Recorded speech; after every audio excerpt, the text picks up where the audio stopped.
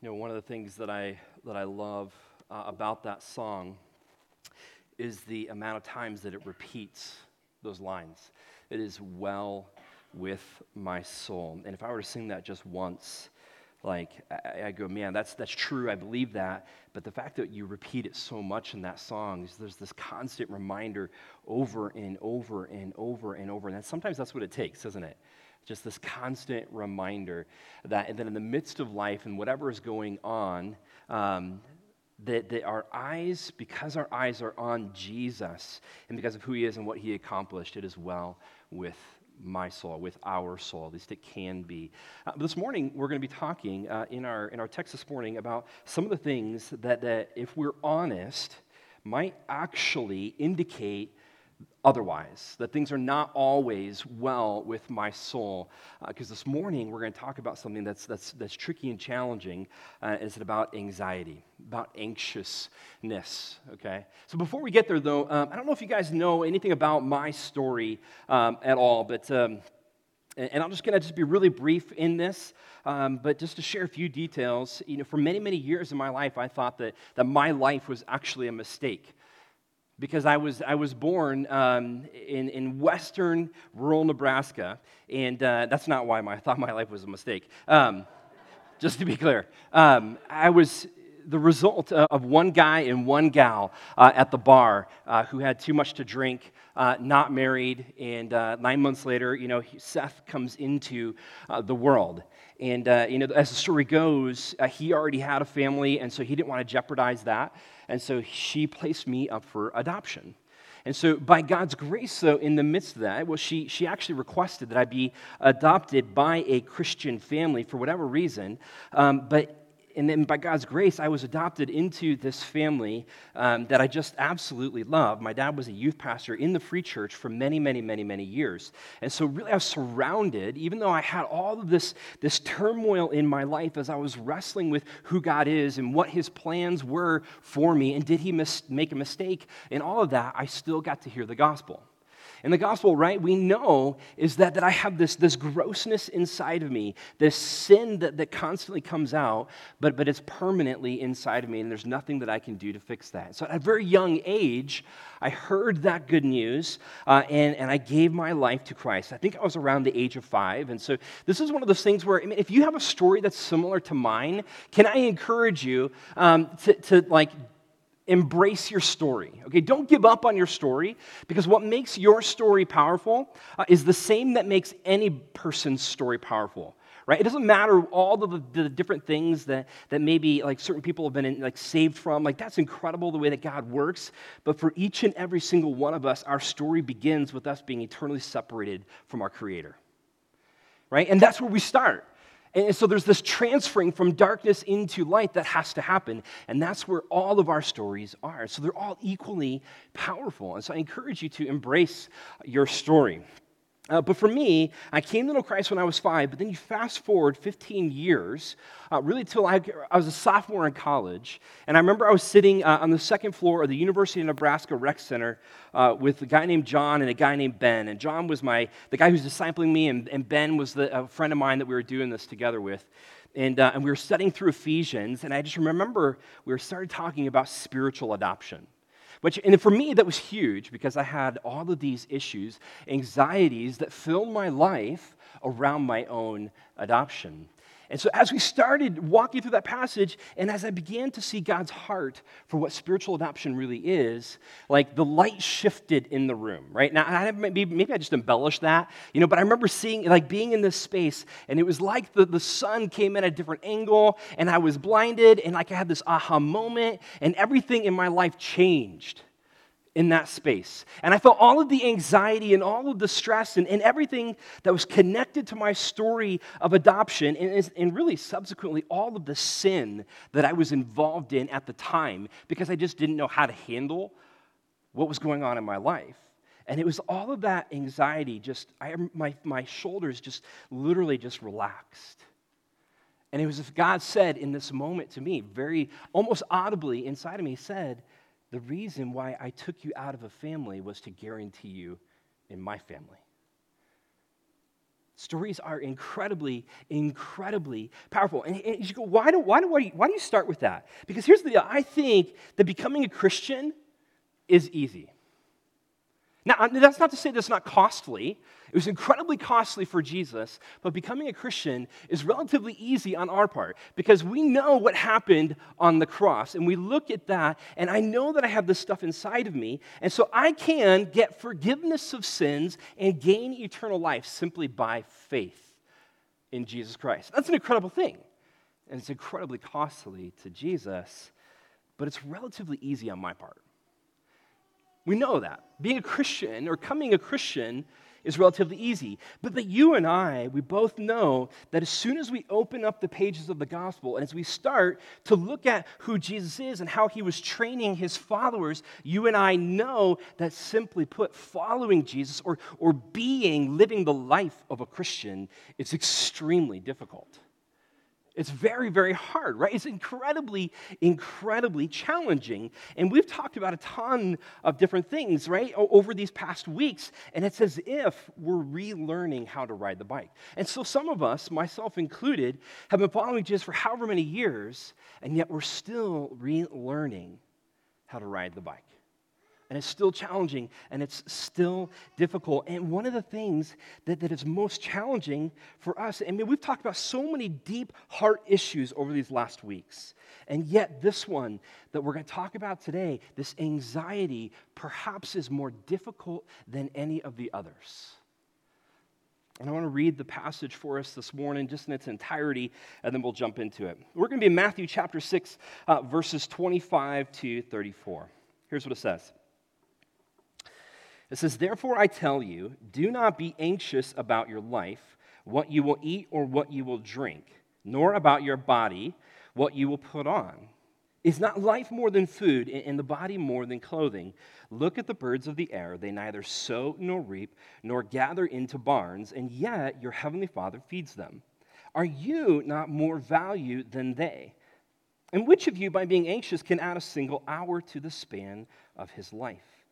And why are you anxious about clothing? Consider the lilies of the field, how they grow, how they neither toil nor spin. Yet I tell you, even Solomon in all his glory was not arrayed like one of these. But if God so clothes the grass of the field, which today is alive and tomorrow is thrown into the oven, will he not much more clothe you, O you of little faith? Therefore, do not be anxious, saying, what shall we eat, or what shall we drink, or what shall we wear? For the Gentiles seek after all these things, and your heavenly Father knows that you need them all. But seek first the kingdom of God and his righteousness, and all these things will be added to you. Therefore, do not be anxious about tomorrow, for tomorrow will be anxious for itself. Sufficient for the day is its own trouble."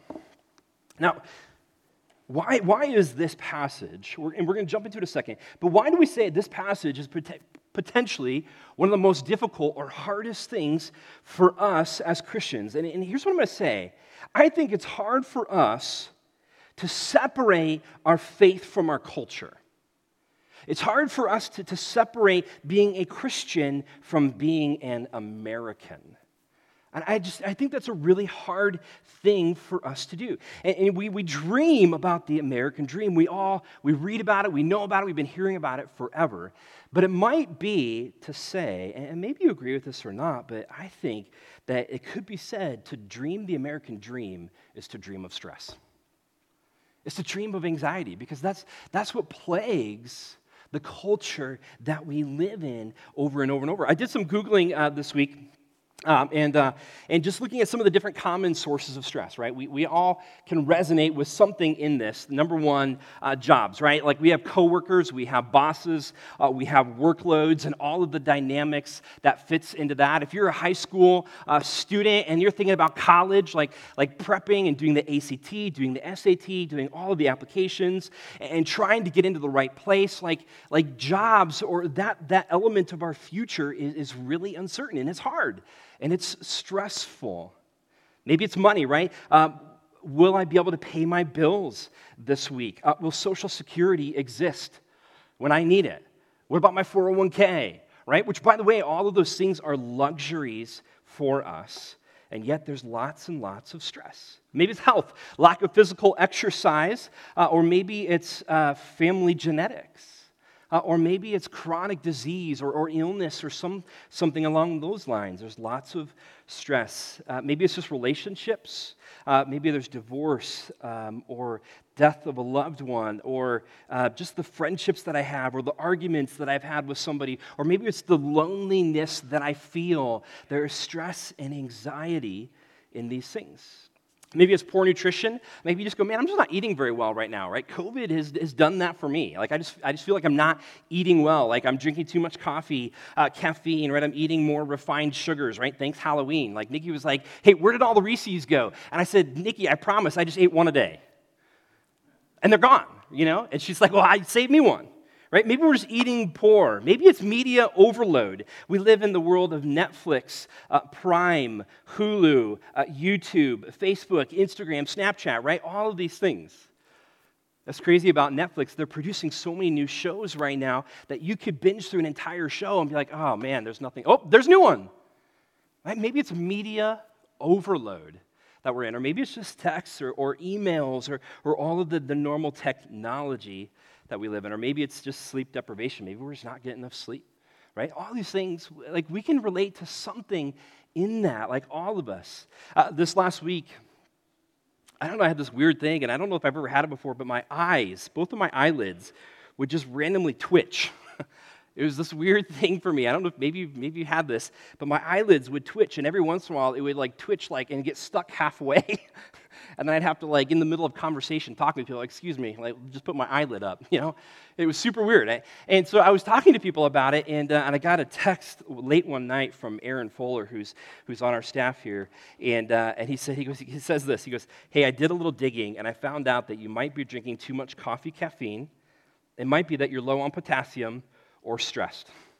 And he goes, probably all of the above. I hope this helps. I was like, thanks, man. Super helpful. It's not just one problem, it's 3 problems. I got all sorts of problems. I got all sorts of stresses and all sorts of anxieties, and yet we know that's true for all of us. It's really never just one thing. It's always a combination of things that just cumulatively add up. We live in an uncertain world. We live in COVID world. We had the election, speech last night. There is so much uncertainty. Did you know that the number one cause of stress in 2017, the number one cause of stress for Americans was uncertainty about the future? Specifically, our nation. There's so much uncertainty there about our future. Because for us, to be human is to not know. We don't know what comes next. There's this fear of the unknown, and more specifically about whatever is yet to be revealed, will that fit with the world that I want to be in? Have you ever read a book or been reading a book that you really get into? Some of you are like, man, I hate reading. Just give me an audio book. Maybe whatever it is, you're reading a book and you go from page to page. You get a real page turner, and yet you don't know. You never know what's coming on the next page. Right? And as you read, you begin to formulate ideas and thoughts and hopes and dreams about how this book is going to unfold, but that book doesn't always unfold the way that we want it to. And that's the same way it is with life, that we read life one page at a time. And so this fear of the unknown, though, causes so much stress and anxiety in us because of the culture that we live in. And it's hard for us to separate the two. And I think that this is true, and I read this week, and it was helpful for me. When we think like the world and when we crave like the world, we will worry like the world. So then I have to ask myself the question, am I thinking like the world? And is my worry a byproduct of that? If you remember this last week, Ken talked about the idea of not storing up your treasures on earth where moth and rust destroy. You guys remember that, right? I think that's both literal and metaphorical, because what Jesus is doing is he's cautioning us about pursuing anything in this life more than his kingdom, right? And so I think that there's this truth, and here's this big idea for us, is that we can put our trust in the things that rust, or we can trust our Creator. That's the choice. Rust or trust.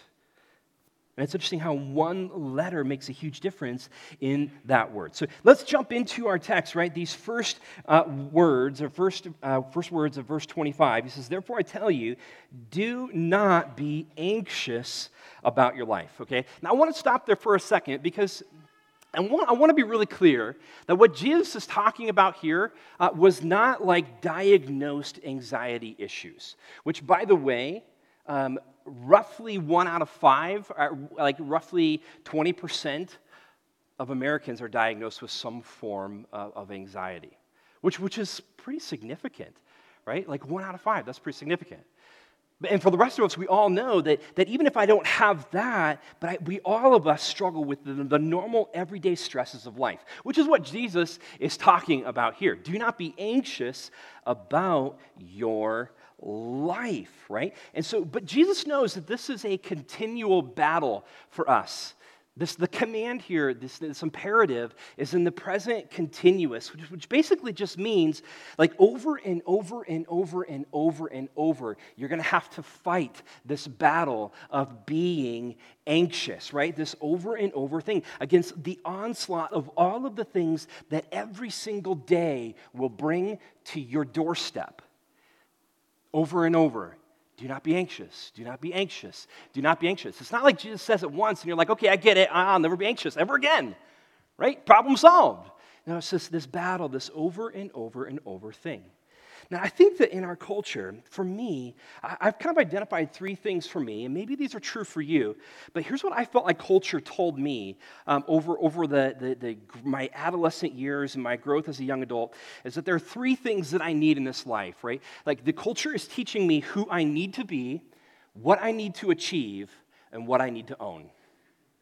Who I need to be, what I need to achieve, and what I need to own. And for me, I bought into that story big time, especially as an adopted kid who I just did not understand where I really fit in the world. And there's so much anxiety in my life that I became this perfectionist over and over and over. In every scenario, I wanted to be perfect. And I remember, oh gosh, this is super embarrassing, but I'm going to tell you, from like 6th grade through my sophomore year of college, this is embarrassing, like 7-year period of time, every single year before school started, for the week before, I just bawled my eyes out. That's all I did. And it was uncontrollable for me. And I would go talk to people, I would visit people, and I remember going and visiting somebody in somewhere in Illinois, and I was there for the weekend, and all I could do was just sit in her basement and cry. That's all I could do. Because I was convinced that I needed to live up to what the world said you need to be, what you need to achieve, and what you need to own. And there was so much uncertainty in the midst of that I just was lost and I was overwhelmed with anxiety. And I was just anxious all of the time. And then, like I'd do school and like a weekend or 2 days in, everything would be fine. And by the grace of God, over time, God healed me of that. But it was very, very prevalent in my life. And in our text, what we know about Jesus is that Jesus calls us to something different. Gosh, Jesus' heart breaks when we are experiencing that level of stress and that level of anxiety and that level of worry. And he calls us into a different life. And so Jesus says, do not worry or do not be anxious about what you will eat or what you will drink, nor about your body or what you will put on. And then he asks this really powerful question. And it's as if I could put my name in the front of this, and maybe you could too. Seth, is not your life more than food and your body more than clothing? I begin to go, man, there's a perspective change that needs to happen here for me. Do not be anxious. But then Jesus shifts and he goes into this reason why we don't need to be anxious. Okay, check out verse 26. Okay, that's what he says. He says, look at the birds of the air. And you're like, Jesus, your answer, your solution to this problem of anxiety is to sit and look at birds? That's what you want me to do? You want me to just to watch them, to look at them? Now, the word here, to look, means more than just this simple looking. It means like this intentional look. It's like Jesus says to Seth, hey, Seth, I want you to look at the birds, but don't just look at them. Would you give it that extra little attention? Would you give it that extra little moment, and would you take in what's going on and what's happening in the life of this bird? Which, by the way, I think is hard for us to do today because we live in a world that is full of busyness and sounds, right? Horns, earbuds, music, honking, right? Everything, like it's just busy, busy, busy, which maybe is a part of where our stress actually comes from. And yet Jesus, this call here is really just, this call to sit in and observe creation. And so here's what I want us to do just for a moment. Again, we've done this a couple times, but I want you to imagine yourself on this mountain. Like, this is modern day Israel, and you can already tell that it's pretty rural. There's not a lot going on there, right? Jesus is removed with his disciples from the hubbub of Jerusalem, and he's over this tiny little town of Capernaum, which is this farming and fishing community. There's not much going on, and so here they are surrounding on this mountain. Their level of distraction is not what we have. And Jesus says, hey, would you look at the birds? Look at the birds of the air. They neither sow nor reap nor gather into barns, and yet your heavenly Father feeds them. And then he asks this really, maybe the most powerful question in this passage. Are you not of more value than they? This idea of value, as I was reading this, I was studying this really stuck out to me, and so I started just really digging into this. And so in order to understand what is valuable in Jesus' eyes, we have to go back to the order of creation. So if we rewind all the way back to Genesis 1, right, we know that God separates light from darkness, the sun from moon, and then he creates all the plants and all those things, and then he creates the things that walk, and then the things that fly, and the things that swim, right? He does all of these things. He does all of these things, which are all good, and then at the very sum, the culmination, the end, is that he creates mankind. He creates man in the image of God, and that's what gives him a greater value. And in fact, this word value in this text actually comes from the Greek word, what actually talks about the idea of carrying past. And so it's as if here I am over here, okay? If I'm just over here, and I'm like in the fetal position, which has happened a couple times in my life, from emotional pain when we found out we were having a hard time getting pregnant, and then when I had my kidney stone. So two different fetal positions. It's as if God comes to me and he grabs me and he scoops me up in his arms. And then he walks past all of these other elements of creation to carry past. He carries me past the flowers, past the birds, past the deer, past the bear, past the giant whale, all the way over here, and so far removed, and he sets me down and says, this is why you have value.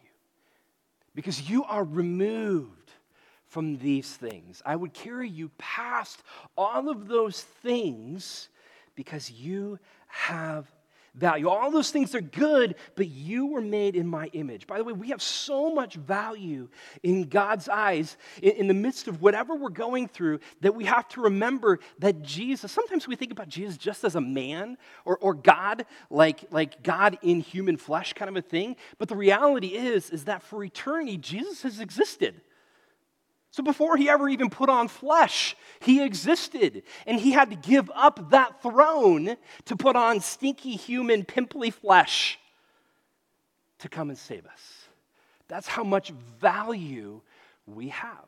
And I think that sometimes we forget how much value we have in God's eyes because we are so concerned with the things in life right now that we value. And we separate that, and we have a hard time, and that just builds this anxiety in my life. And yet then Jesus asked this next question in verse 27. He says, "And which of you, by being anxious, can add a single hour to the span of his life. Now, in hour here, the actual word here is actually for a distance. It's for covering a distance, which is typically around like 17 inches. Okay, so I brought my tape measure, right? So 17 inches, right? Literally. But metaphorically, it's talking about a span of time in life. And so I think what's interesting, right, is that for us, is that when we worry about these things in life, whatever it is, we feel somehow internally like that we are adding distance to our lives. Like we worry about this. When I worry about that, I can extend my life a little bit more. And I worry about that, I can add a little bit more. And I think that I'm doing this, and the reality is that I just can't do it. Check out these verses. These next verses. One from Job. Since his days are determined and the number of his months is with you, and you have appointed his limits that he cannot pass. Right? Like we cannot do this. Like by worrying, we can't add 17 inches to our life. We can't add 34 inches, whatever the 17 times 2 is, right? Or we can't keep going and keep going and we can't keep going because that's something that is fixed. It's already fixed. One other verse. Your eyes saw my unformed substance. In your book were written, every single one of them. The days that were formed for me, when as yet there was none. Right? This is my life. This is our life. They are set in stone.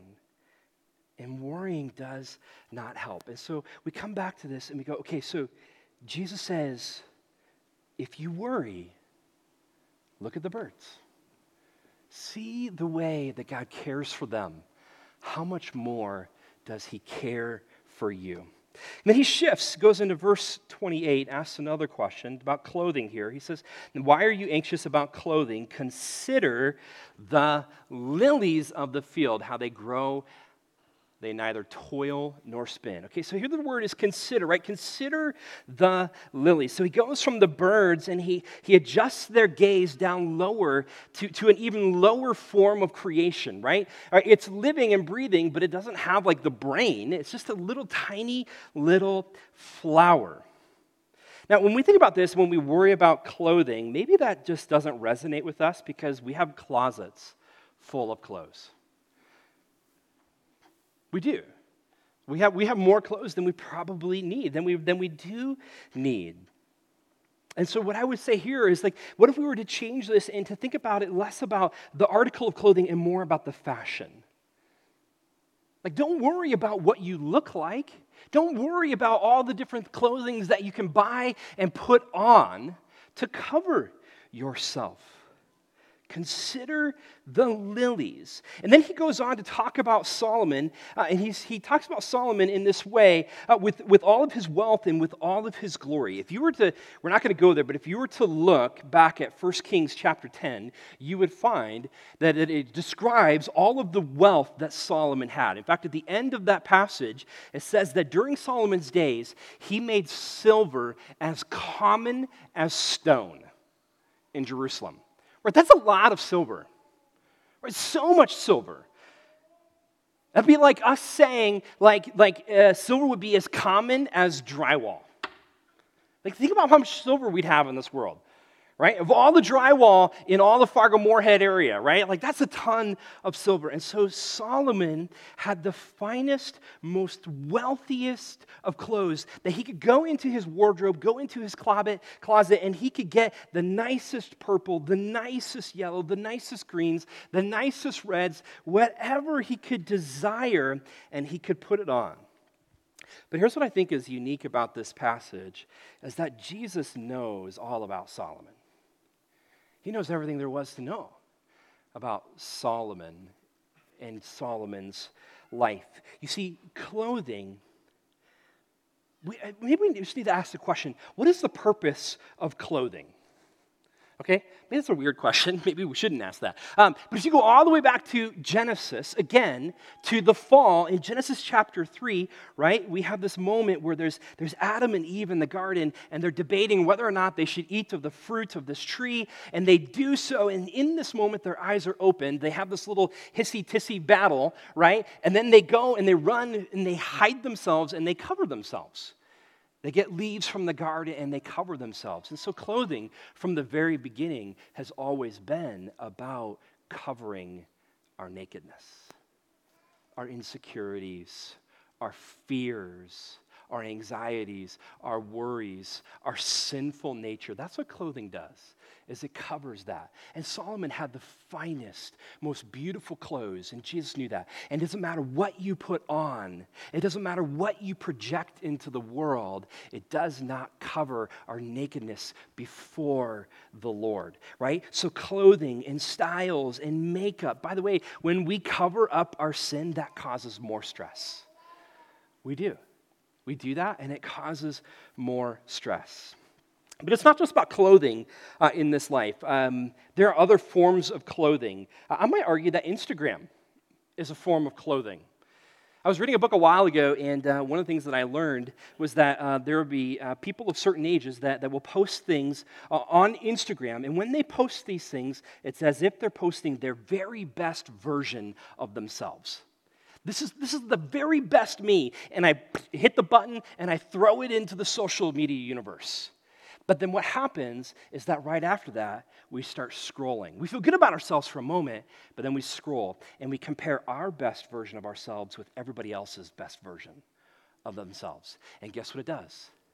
It produces anxiety and stress over and over and over. In fact, research has shown this to be true with younger people, is that this is a huge statistic, but murder rates are down in younger people, which is a great thing to celebrate and rejoice, but suicide and depression rates are higher than they've ever been. And that plays a part in it, right? And it's a form of our clothing that we put on to cover our nakedness, which is a futile effort. And what Jesus says about Solomon in this moment is that not even Solomon, in all of his splendor, in all of his glory, was arrayed like a single flower. And I think that Jesus even knew, like Jesus was hinting at this, because if you go back to 1 Kings 10 and you read all about Solomon's wealth, you go, man, he was a lucky dude. But the very next passage, it says, here's where Solomon turned from the Lord.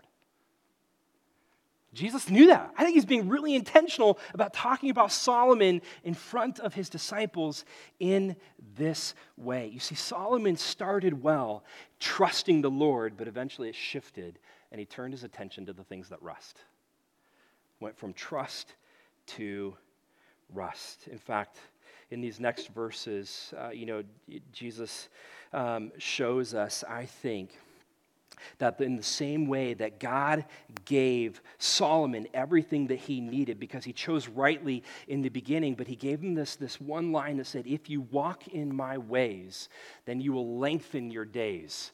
And in verse 33, I'm going to jump to verse 33 for sake of time here.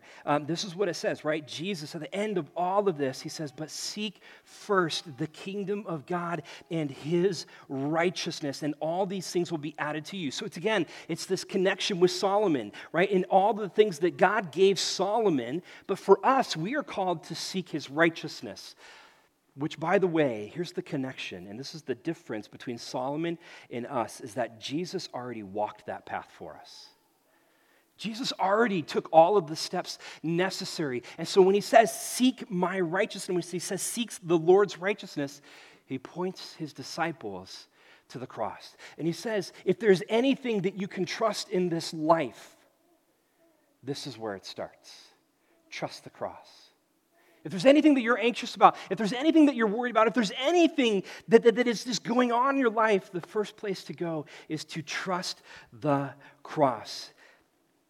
And when you think about Jesus on that cross in that moment, he said these three powerful words. He says, it is finished.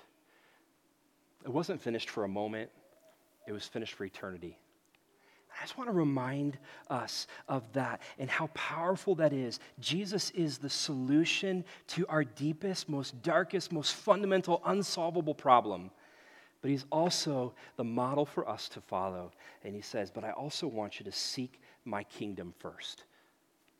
Seek my kingdom. Above all else, seek my kingdom. And when you do that, everything else will be given to you. And he says, by the way, the Gentiles, they're seeking for these other things. They don't know any better. People who don't know Jesus, they're just filling their life. They're just filling it. They don't know any better. But you do. Seek my kingdom first. Seek my righteousness and seek my kingdom. And it's in this where I go, okay, I will never be satisfied with an American Christianity, but I will be satisfied by Christ alone, right? It's not the culture that dictates who Christ is, but who Christ is in and of himself. I'm going to end with this. So when I was younger, all I wanted in life was a Jeep. Not all I wanted. That's an overstatement, sorry. One of the things I wanted most in life was a Jeep, right? Because you go through this phase where you just want really cool cars and cool things, and so I wanted a four-wheel drive, and a couple years ago I was able to get a Jeep. And Ken talking about this last week, this rusting idea, one of the things that I noticed when we moved up, or prior to moving up here, was that these runners on my Jeep were rusting out hard. It was just an awful eyesore. There were holes all through them. It was mostly brown, not even black. And so what did I do? So I take them off and I grinded them all down. I got rid of all of the rust. There were lots of holes, so I filled the inside with foam to make sure that the holes were not visible. And then I used this bonding spray paint to make sure that all the rust would be bonded with the metal, and then I painted them nice. By the way, this is not those. If you think that I did a really good job, these are not it. These are from Andy Veith, who just is the senior pastor of Bethel, awesome dude, and he just gave them to me. Said, you can have them. But here's the deal. Since I don't have the other ones, I'm bringing this to you. That if you believe, if you choose not to seek Jesus' kingdom first and his righteousness, this is your life. It may not be rusty now, but give it time, and it will be rusty. And there will be holes.